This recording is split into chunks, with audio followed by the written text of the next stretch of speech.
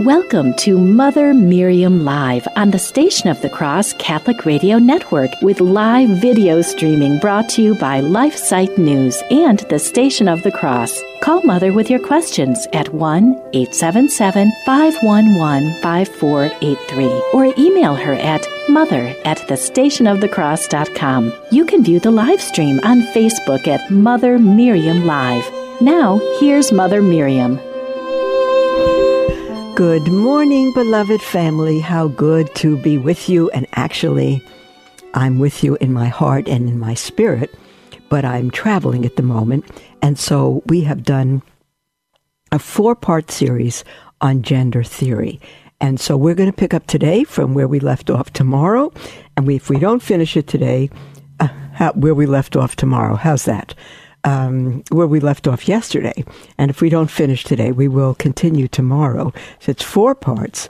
And I won't be able to take your calls, but I will take emails that you've written in. And this is again from the magazine Calyx Mariae, Rebuilding Our Christian Civilization. Maria Madis is the editor. It's part of the Society for the Protection of the Unborn and Voice of the Family. It's an outstanding magazine. I think it comes out 4 times a year. I'm not sure. I personally have subscribed to it, and I would encourage you to go, if I could, on the internet and look up Calyx Mariae, CALX, and then Mariae, MARIAE, the heel of Mary. And it's just everything about the family, and it's tremendous.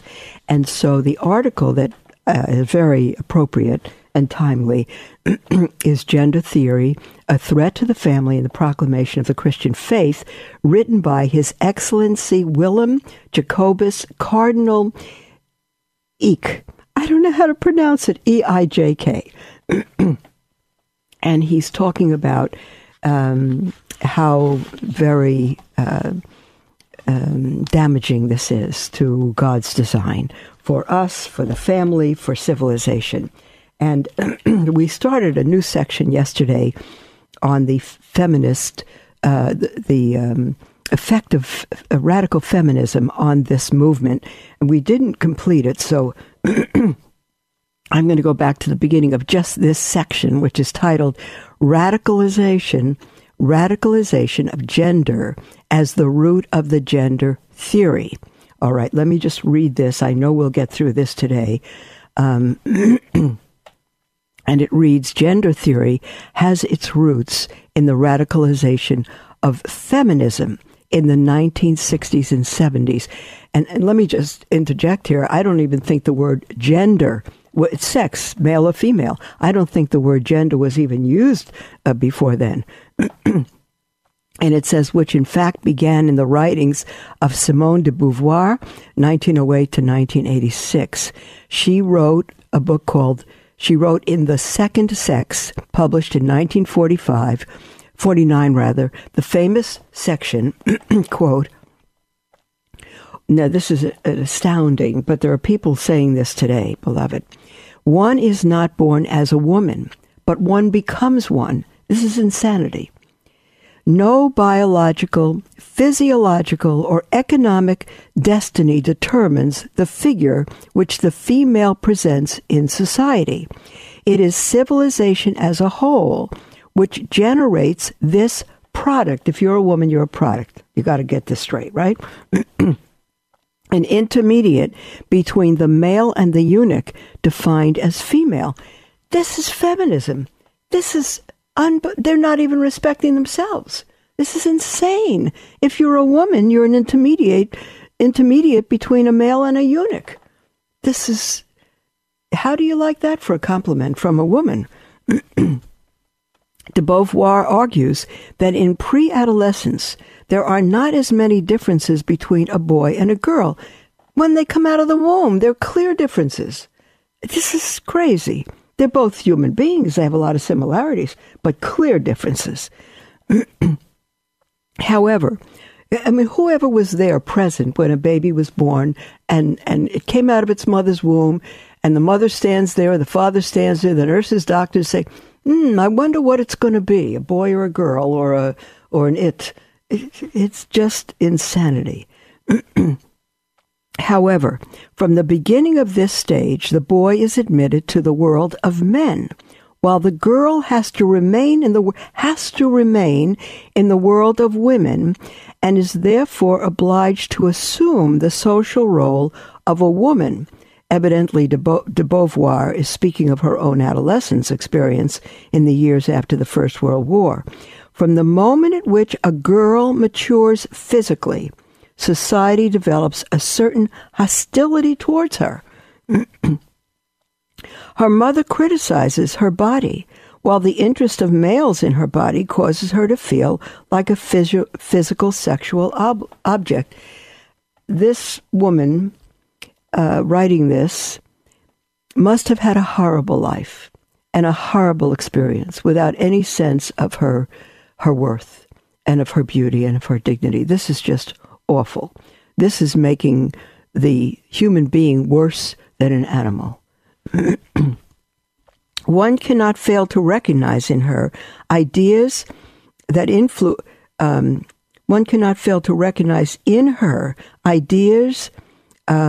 the influence of the theory of polymorphous perversity created by Sigmund Freud.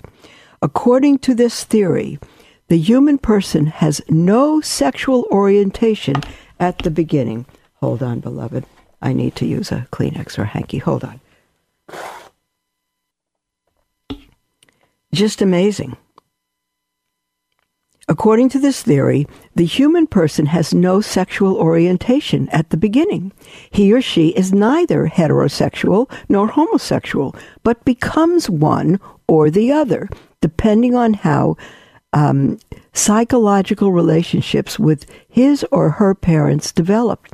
When in the home environment, the child directs sexual desires to the parent of the opposite sex, the child will become heterosexual. If these desires are directed to the parent of the same sex, the child will become homosexual.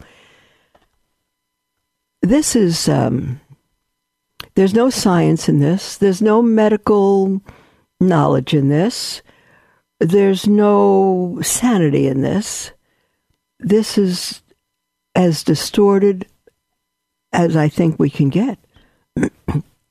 Under the influence of these ideas and other factors, radicalized feminism is convinced that the role of the married woman as an instrument for procreation and education of offspring is merely a social role imposed on her by society. God didn't create women to have babies and men and women to marry and populate the earth. It's just her social role. That's what the Blessed Virgin was doing, just fulfilling her social role. This is so awful. It is also convinced that she can, even must be liberated from this through contraception and artificial reproduction. In 1970, see, it's women who have destroyed themselves. In 1970, the radical feminist Firestone said that once liberated from the tyranny of their reproductive biology, let me just say, beloved, if you are liberated from anything God has made you to be, you will be most miserable your whole life. The only happiness, the only freedom is to be who God has made you and be that well, in the words of St. Francis de Sales. Firestone said once that liberated from the tyranny of their reproductive biology, women would be able to choose their role, irrespective of their biological sex. This liberation also requires an attack on the organized social unit surrounding reproduction and subjecting women to their biological destiny, that is, the family. You see, right from the beginning, beloved, right from the beginning, from the Garden of Eden on, Satan, the enemy of God in our souls, has wanted to destroy the family, right from the beginning. And he's tried to destroy the people of Israel through whom the Messiah would come. He has tried through same-sex marriage, homosexualism, every deviation to destroy the family. Because if you destroy the family, then there's no church, and then there's no society. The family is the cell of society and God's number one instrument to build his kingdom, and therefore, I've said it many times, the enemy's number one target to destroy. And we're reading it from their own mouths. The object is to destroy the family, and we know that Our Lady of Fatima said to St. Lucia, Sister Lucia, I can't canonize her, Sister Lucia, that the final battle will be for marriage and the family. And it's right here. It's right here. Firestone extended this demand to the destruction of all institutions which segregate the sexes from one another and children from the adult world, such as elementary schools. She adds a demand for the freedom of all women and all children to do as they wish sexually. This is a formula for murder, beloved. Murder of the soul. Murder of the person. It's so awful. We're going to continue reading when we come back from the break, beloved. It's going to be a short break, and we will continue. We'll come back, and then halfway through, we'll take some of your emails. God bless you, and don't go away.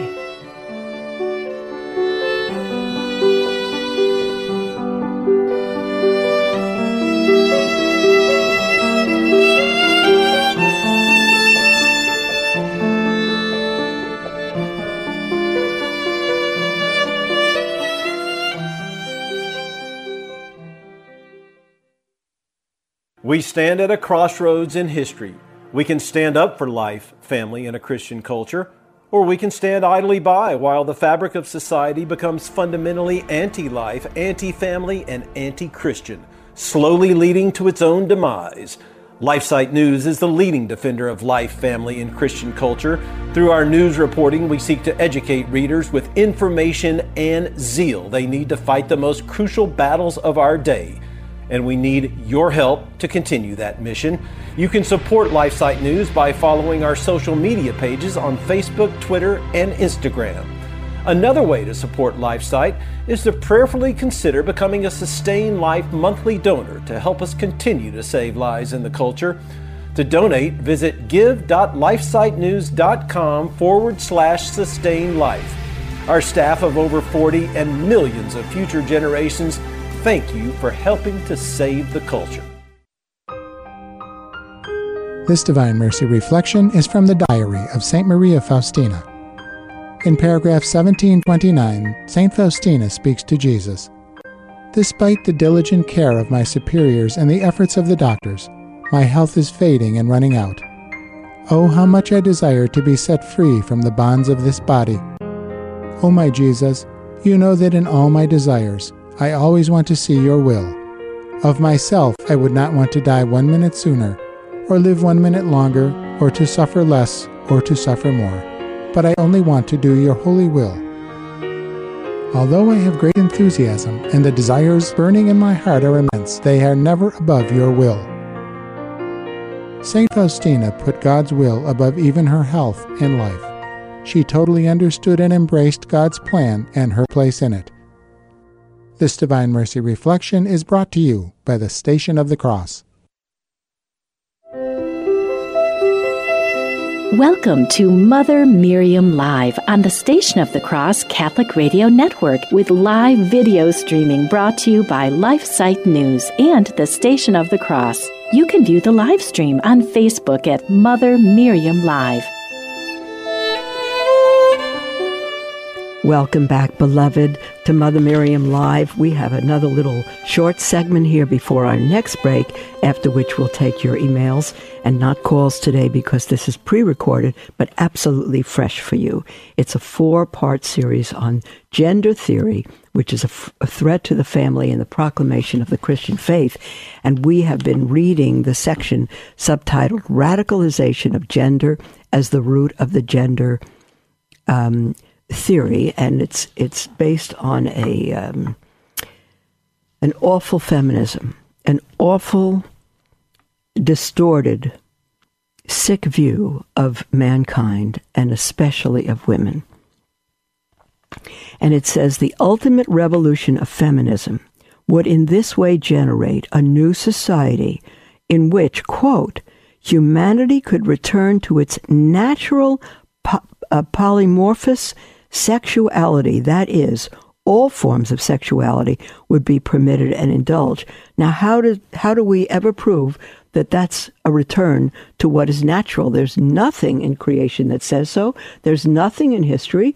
God created man and made man male and female. That's all you're going to get from the scriptures.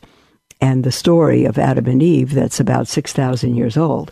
So where you're going to get otherwise, I have no idea, but it's never been other. God has condemned homosexuality throughout the Old New Testament and throughout the New. Hence, gender theory emerged. I'm reading the article now. Hence, gender theory emerged from radical feminism. Women, you want to be free. You want to be free from every restraint, and you are destroying yourselves. Yes, and your children and society, but you are only destroying yourselves, and you don't know what it is to be free, because only the truth can make you free, not your own redesign of God's creation. That'll never make you free. That'll make you a slave to your fallenness. It must be pointed out, the article reads, that this theory also has its beginnings in the introduction of large-scale hormonal contraception in the 1960s, which made possible the so-called liberation of women from their reproductive biology, thereby paving the way for the total detachment of gender from biological sex. Absolutely not. Contraception just allowed you to abort millions of more babies that you never even knew you had, because the pill is an abortifacient. These developments once again emphasize the prophetic nature of Paul VI encyclical Humanae Vitae, which described the use of contraceptives to prevent procreation as an intrinsic evil that is essentially a wrongful act. There's nothing that's changed. It's an intrinsic evil, a wrongful act. Paul VI clearly did not predict these developments in 1968, the year in which it was published. However, the significance of this encyclical later reached beyond the matter of procreation.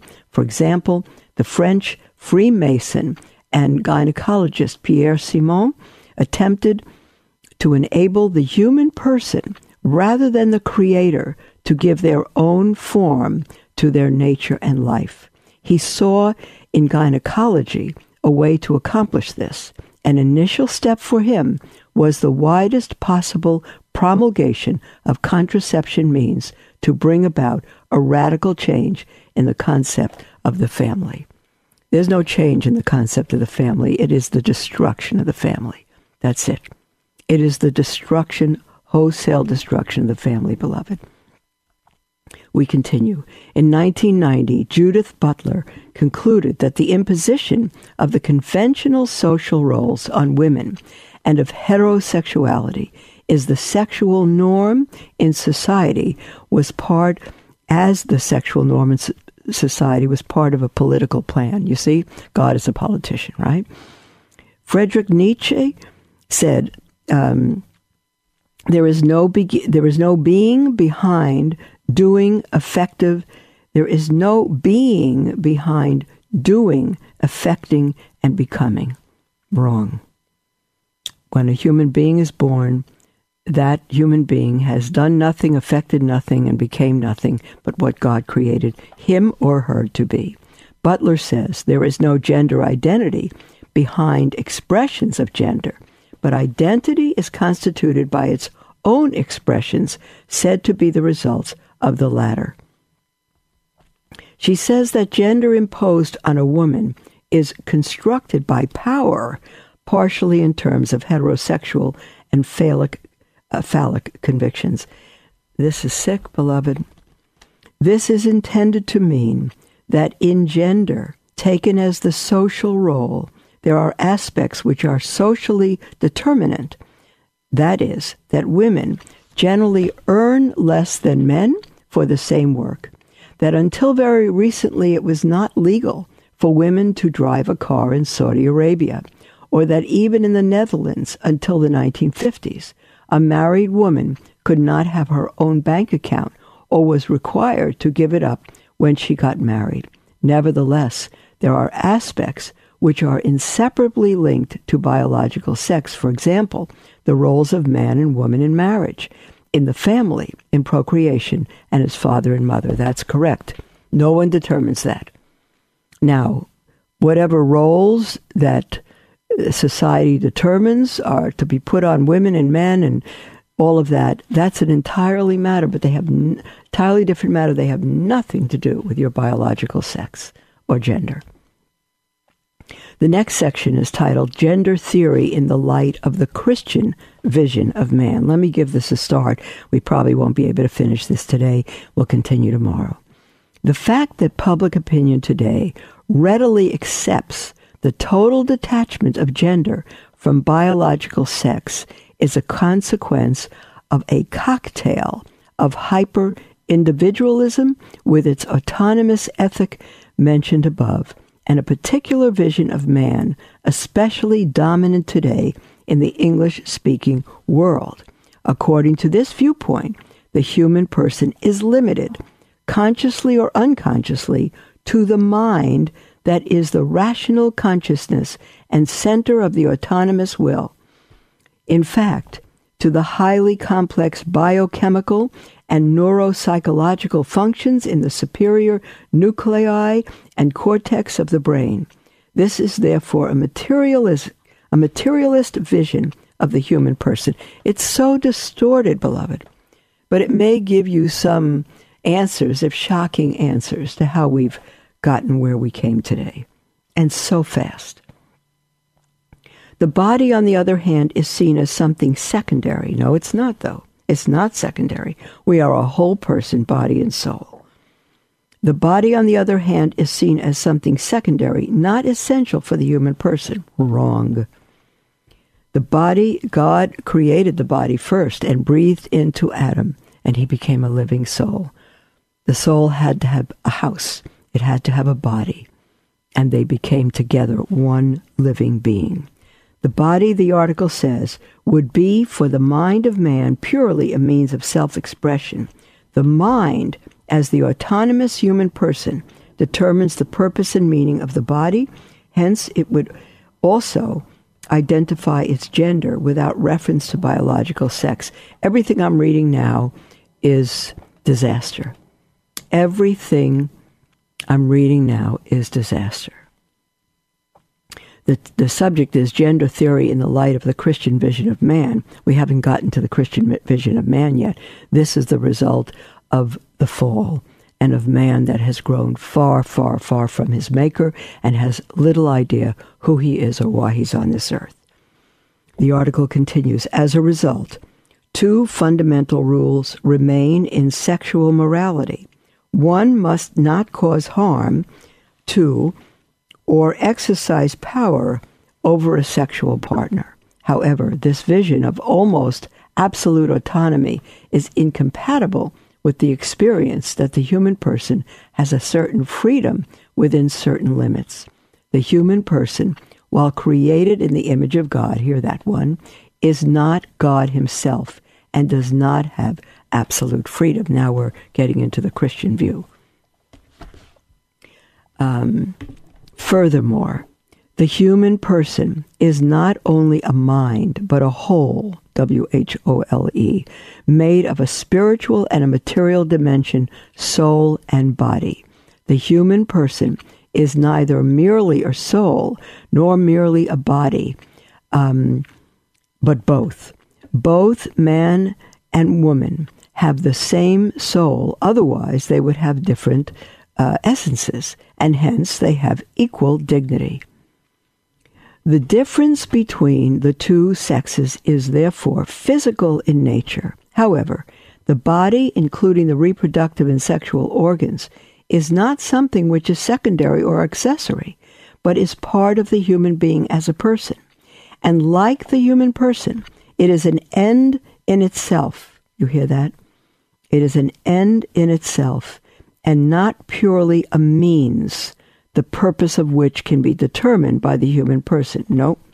John Paul II writes in his encyclical Veritatis Splendor this, quote, "A freedom which claims to be absolute ends up treating the human body as a raw datum, devoid of any meaning and moral values, until freedom has shaped it in accordance with its design."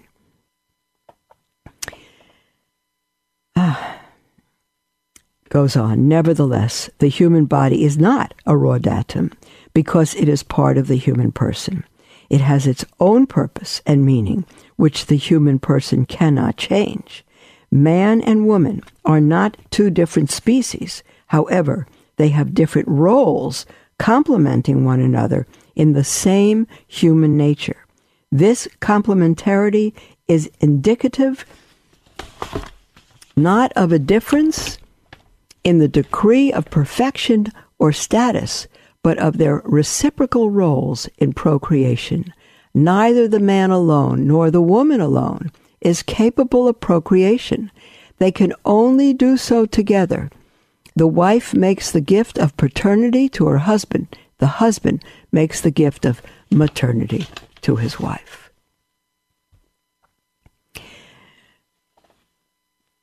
I heard Bishop Fulton Sheen once, I'll give us a little break here. I heard Bishop Fulton Sheen once on the matter of contraception. He said, those who are against contraception, he said, suppose one day everyone decided to plug up their ears. They couldn't hear anything. And they'd be driving, they couldn't hear horns, they couldn't hear anything, they just were deaf. And suppose, he said, people decided to plug up their ears so they wouldn't hear anything. Too much noise in the world, they don't want to hear anything. And suppose they decided to cover their eyes and blindfold their eyes so they couldn't see. Soon the Catholic Church would come out with an encyclical. It is wrong to blindfold your eyes. It is wrong to plug up your ears. Doesn't it make sense why these organs were given you? And all of a sudden articles come out, the Catholic Church is against eye control and against ear control. But of course it is. Doesn't it make sense why these organs are given?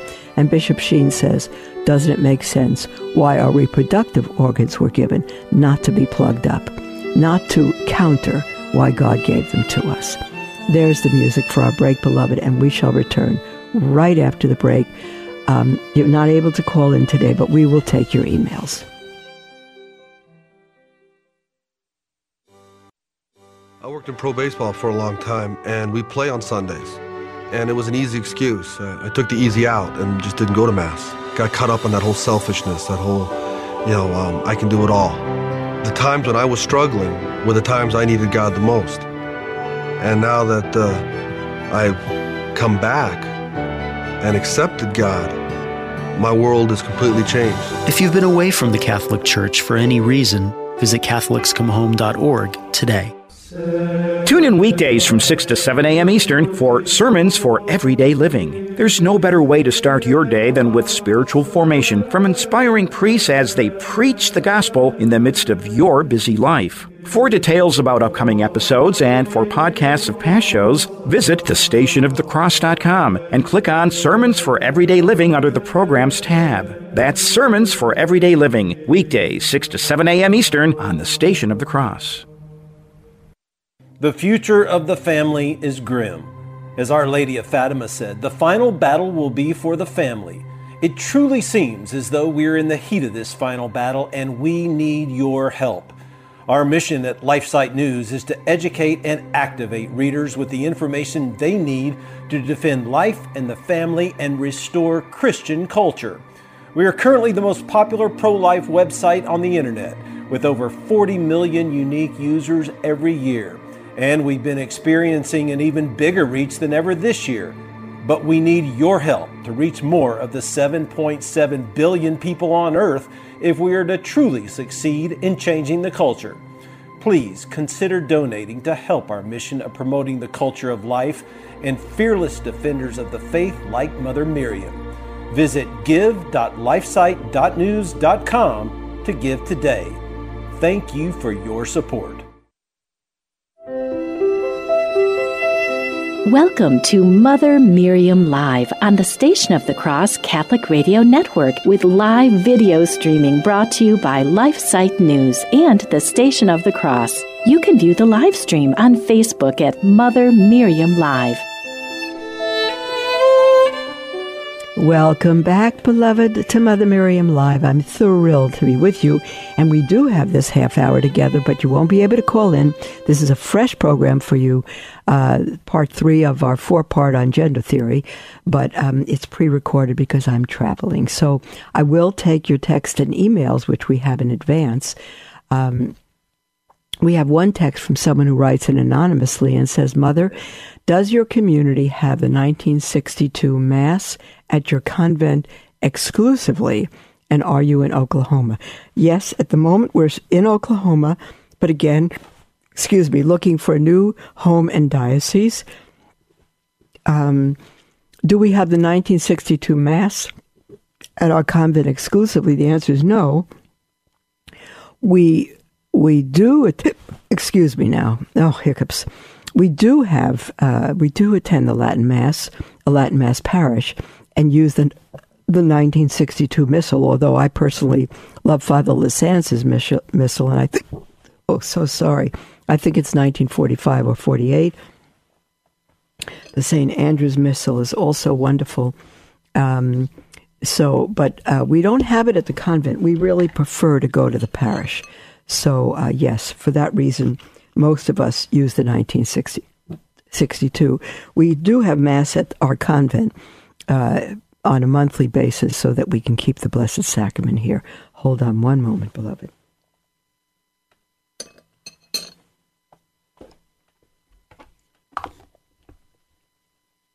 Okay. I'm trying to stop my hiccups. We have an email from someone who writes, Good morning, Mother, anonymously. I hope that you can kindly help me with some advice. I have a friend that I have known since high school. We are now both 50 years old, and we are both baptized Roman Catholics. I am a practicing Catholic and attend the traditional Latin Mass every Sunday at a local archdiocese parish, and my friend is a non-practicing Catholic. She has been promiscuous since high school, has dated several men and hung out in bars regularly. I cannot say for certain, but I'm fairly positive that she's been intimate with the men she has gone out with. They were and still are wild about her because of her promiscuous dress and lots of makeup. She has been civilly married and divorced and is now currently living with another man with whom she has a daughter. They are not married. He does not practice any religion at all, but they do attend a non-denominational church at Christmas and maybe Easter only. She did have her daughter baptized by some guy, she says, that she knows, whom she told me was some kind of religious minister, who told her that he does not believe in punishing the children because of the parents. Oh, that's a whole nother topic, huh? She did not tell her boyfriend, the girl's father, because she did not think he would approve of the baptism. I doubt that her daughter's baptism was valid. My friend continues to live in sin with this man, does not practice faith at all. I have tried to talk to her about her lifestyle. I've tried to talk about her lifestyle with her in the past, and she did admit that she knows the church does not like it very much. You know, that's really a cop-out. Because if anyone says to you, I know the church doesn't like it, I'd say to her, you need to correct that to say, I know God doesn't like it, because that'll take you directly to the source of the sin. The only thing the church forbids is what God forbids. She said, how can I really tell her that she's endangering the salvation of her soul and that she needs to stop living in sin? She did mention that she and her boyfriend intend to get married civilly, but it just keeps getting pushed off. I'm afraid to lose her as a friend if I confront her with this, but do not want to give in to human respect either. Thank you for your kind assistance and guidance in this situation, Mother. God bless you in your ministry. Well, I tell you what, human respect is a question of we refrain from helping people we claim to care about because we're worried about what they think of us. That's what human respect is. You need to sit down with your friend, dear one, and you need personally, with her current partner not around, nobody around, just you and her.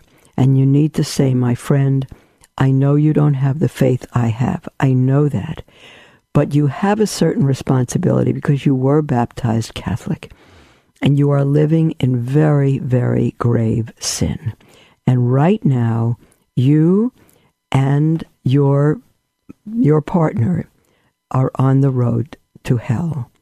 Even if you got civilly married, you are on the road to hell because you are living in fornication.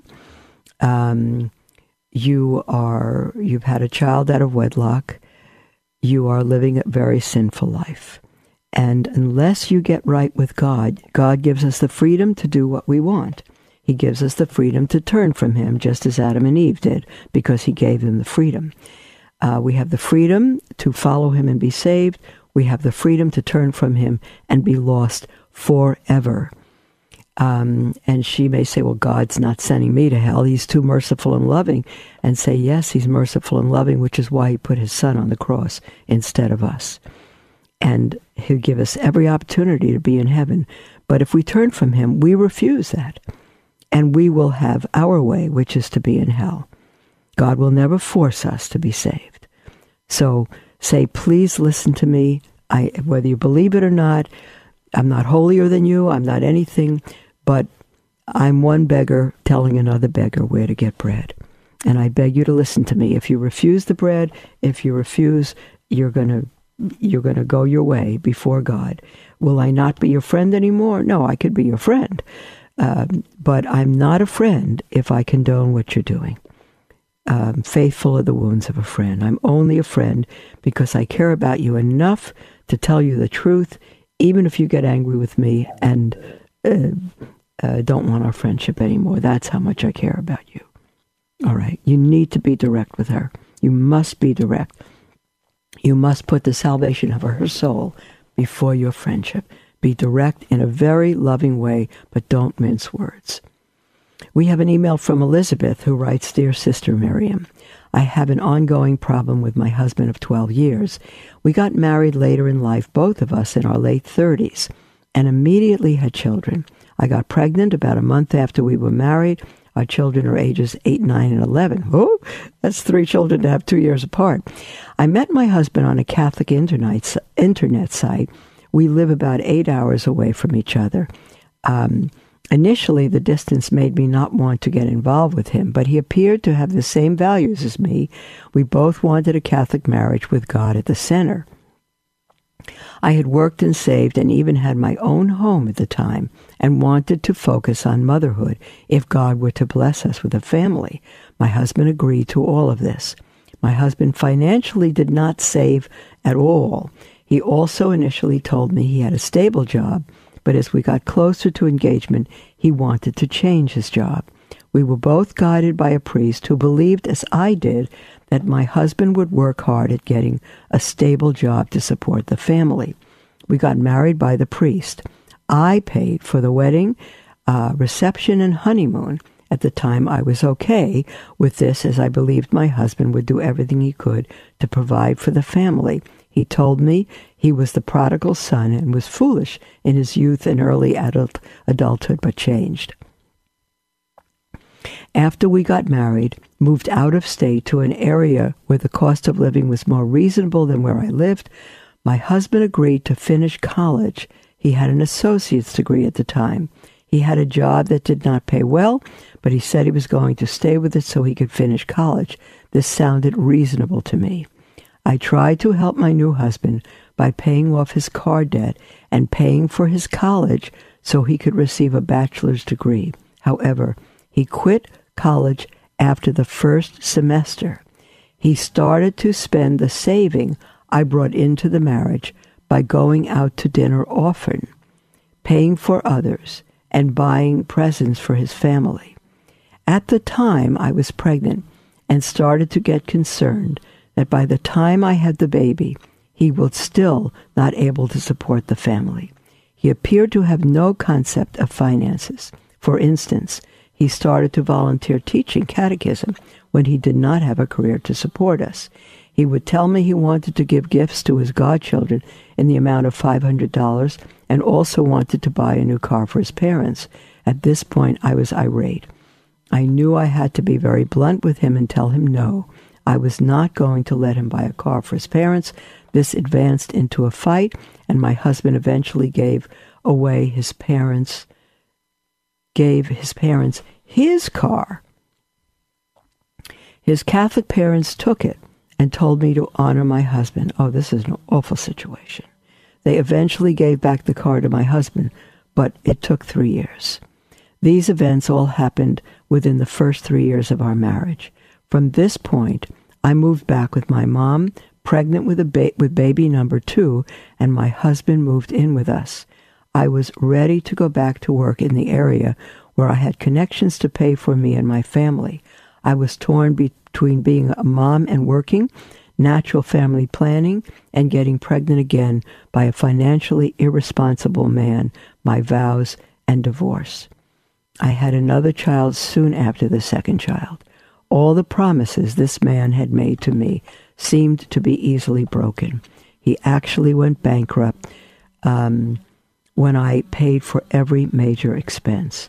Yet I kept fighting for the major, I'm not sure what that means, major, some Catholic counseling, but maybe major expenses, some Catholic counseling, but infrequent and never resolving anything. We eventually moved to where my husband grew up.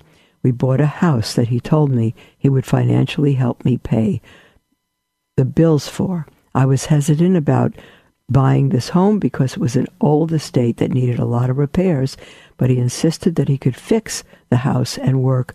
I tried to allow him to be the leader. I told myself this would be the last straw if he did not contribute to paying bills. 4 months into buying the home, he claimed he had to work on the house to rebuild it since he gutted it and needed a lot of repairs. He gutted rooms without my consent, and now he is home 24/7 fixing the home for the last year and a half. I'm concerned for my children. I try to initiate prayer in the family and have my family say the rosary that he will participate in at times. He also goes to church with us, yet he does not want to get any help for our marriage, saying he is too busy fixing the house. I am aware of Julie and Greg Alexandria and the program they have for Catholic marriage. I pleaded with my husband to be part of their program, but the answer is always after something, and it never comes to fruition. Now this is a long email. We're almost done, beloved, but I know this is not a isolated situation, so I'm reading through it for others as well. I have little respect for my husband. The only time he talks to me is when he needs money for the house. He can never pay for a dinner or take me or the children out or pay a bill because he has no savings and no job. He wants to be respected, but treats me horrible, constantly complaining about how I am not up to par on my domestic duties. Oh, help. He currently has been threatening to divorce me after he completes fixing the home so he can get half of what the house is worth. This is not a Catholic or Christian marriage. My children do not see love in this marriage, and I believe I may be deserving of an annulment. I am the sole breadwinner of the family, do not trust my husband financially or in general. My husband, Christian/Catholic parents, turn this around on me and never tell my husband to get his act together. All I really wanted was a true Catholic marriage for my children and for God. I know that this is how my children will learn love, and I am responsible for teaching them that. I am thankful for my health and that God has blessed me to endure this situation thus far. Please give me advice. This marriage is headed for a divorce, which I've tried to avoid. I'm at the end of ideas on what to do to rectify the situation. Thank you for your time and guidance. Sincerely, Elizabeth. Elizabeth, dear one, we're going to have to go to this break, and then as soon as we come back from the break, I'll give you my thoughts on this. It's truly an awful situation. Hang on. Don't go away, and we'll be right back.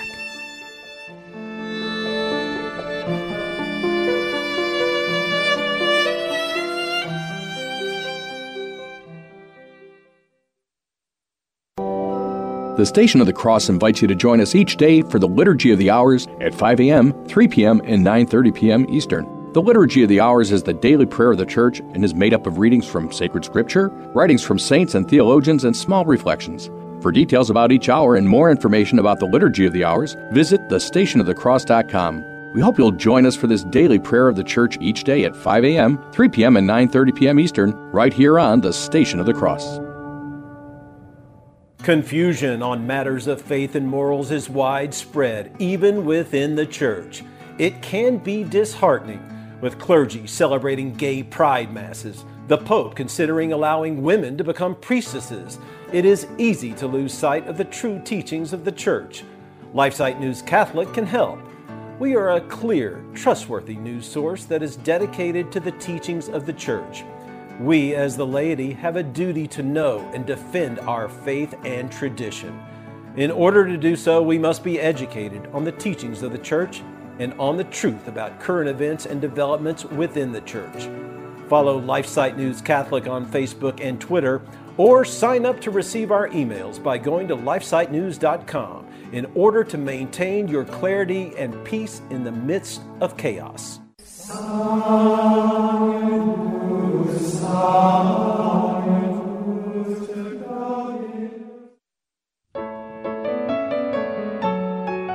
Have you ever felt insignificant or unworthy of God's love? In the Gospel of Matthew, our Lord reminds us that even all of the hairs of our head have been counted. Each and every one of us, at every stage of life, is valuable to the kingdom. Human life is sacred. Think about it. CoalitionForLife.com.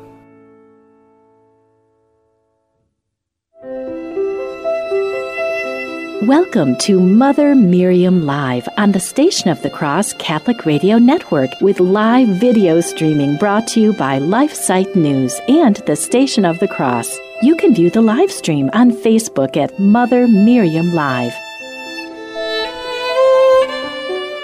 Hi, beloved. Welcome back to Mother Miriam Live. It's our last segment, and we've just read a lengthy email from someone who writes in anonymously. She got married, was very independent, had her own home and job, responsible, and she got married to a man who is utterly irresponsible and has not matured and has never gotten a stable job, which he promised to get, and is defying everything that has to do with being a husband and married and all of that, responsibilities. And they now have 3 young children. And she wants to know what she said, does she have material for an annulment? I would say you probably do, because he was very immature when you married him. I don't think you should have ever married this man. And I wish your priest had also been more prudent in marrying the two of you. I think he should have had your husband to be 6 months or a year to get on his feet, to show that he could have a stable job and be mature about handling money before you entered into this marriage. Unfortunately, it happened. Maybe your desire to be married was so strong that you weren't able to rightly discern all these things. So it's a marriage that I think should not have taken place, but it has. You say the marriage is headed for divorce. What I would do in this situation, it's so bad. Now, normally I would suggest a wife stay with her husband in all of this and really live her faith and see if God will convert him through that. In the situation with your husband, who simply wants to, now he's spending 24/7 at home. He won't get a job because he's redoing the house, and he wants to complete this fixer-upper house so that when he's done with it, he can get a divorce and get half the price of the house. This is insane. I would, I don't know that he can get any price for the house at all. I mean, it's all your money. His name shouldn't even be on. If you had a loan or whatever it is, he should have nothing to do with it. But if you've put his name on, if he is indeed half owner on what, I don't know, he's a half owner, If you're the sole owner, you have no problem. I would ask him to move out and be separated from your family until he is able to grow up and be responsible and get a job and support his family and desire to be a husband and a father and get spiritual direction from a priest. I would ask him to move out. Don't talk about divorce or annulment. If he won't, if he said, tough on you, do what you want, I'm not moving out, I would move. I would go with the children and move. You take your finances. He should have no access to the bank account, no access to a single penny whatsoever. You need to take it. You need to change banks. You need to do whatever you can. Credit cards, destroy them. Do everything in your name. Move out. Rent a house. Do whatever you have to do. Take the children and raise them. And try not to even let him know your address. He can have a way to communicate with you through email, perhaps. But he needs to know that this is serious. And he can't be a little boy anymore doing his own thing. And so I wouldn't threaten him with it. I would just do it. I would just, you've talked to him enough. He's violated everything enough. And he's let you know his plans. He's going to finish the house so he can have a divorce and sell it and get half its value. I would end it right now and simply take the children and move out, protect yourselves, and he no longer has a single penny to live on. Let him grow up. And you don't need to talk about a divorce. You don't need to talk about annulment. Just do this. And let him face the reality of it. And either he's going to be converted, either he's going to grow up and come begging for forgiveness and all of that. And if he does beg for forgiveness, do not take him back. Say, okay, there's no question I forgive you. God forgives us. There's no question. But I need to see you grow up into a mature, responsible man. You have to get a place to live. You have to get a stable job and do all of this. And if he says, can't you help me till I do that? You cannot. You've done it long enough. No more. You've done it for 12 years. No more. So that's my advice to you.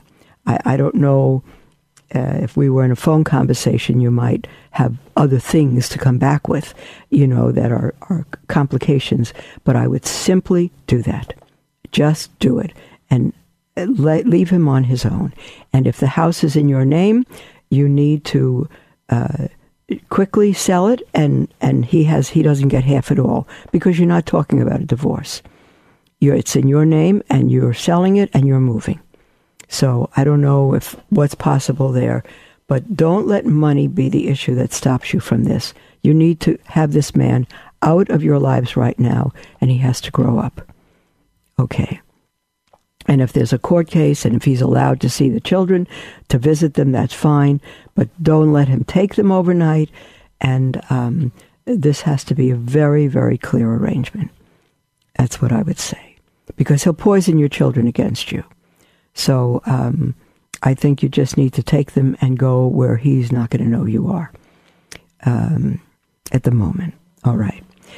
We have a text from Jerry who says, my Protestant friends say that Catholics don't know their scriptures. I feel like I know the Bible pretty well, even though I cannot quote chapter and verse like he can.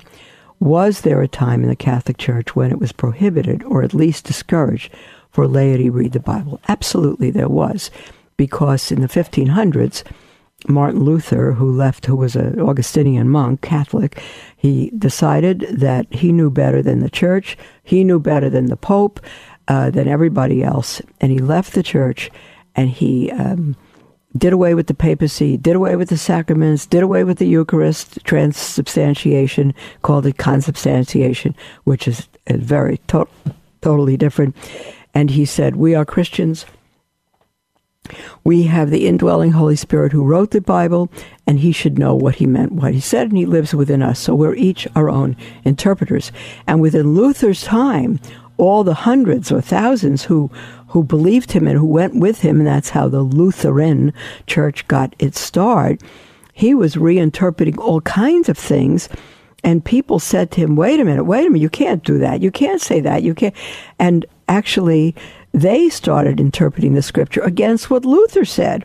And Luther said to them, you can't come up with your own interpretation. They said, but that's what you taught us. We have the resident Holy Spirit, the author of Scripture, to know what he meant by what he said. So we're our own teachers. That's what you taught us, Martin. And so very, very difficult. And before the invention of the printing press, which was also the 1600s, it took a year's salary to even reproduce a Bible because there was no printing press. So people had to learn from all the art, stained glass windows, the preaching of the priests who did have the scriptures. And so for anyone to just take a scripture and come up with their own interpretation was very, very dangerous. So the laity were forbidden to do that. And they said, no, you go to church and have the scriptures taught to you. So that's no longer the case today, but it was for a time, yes. And it was Martin Luther that said, if it weren't for the Catholic Church, we would not have the scriptures, because the scriptures were written by the Catholic Church and given the infallible, inerrant scriptures. And Martin Luther, 1,500 years later, single-handedly threw out 7 books that are in the Septuagint that our Lord had on earth. 7 books and parts of other books, single-handedly by himself. And if people didn't stop him, he would have thrown out even more books. So, that was problematic. But I would say, dear Jerry, we as Catholics must know the scriptures. We don't hold a candlestick to evangelical Protestants. That's all they have, so they're in it all the time.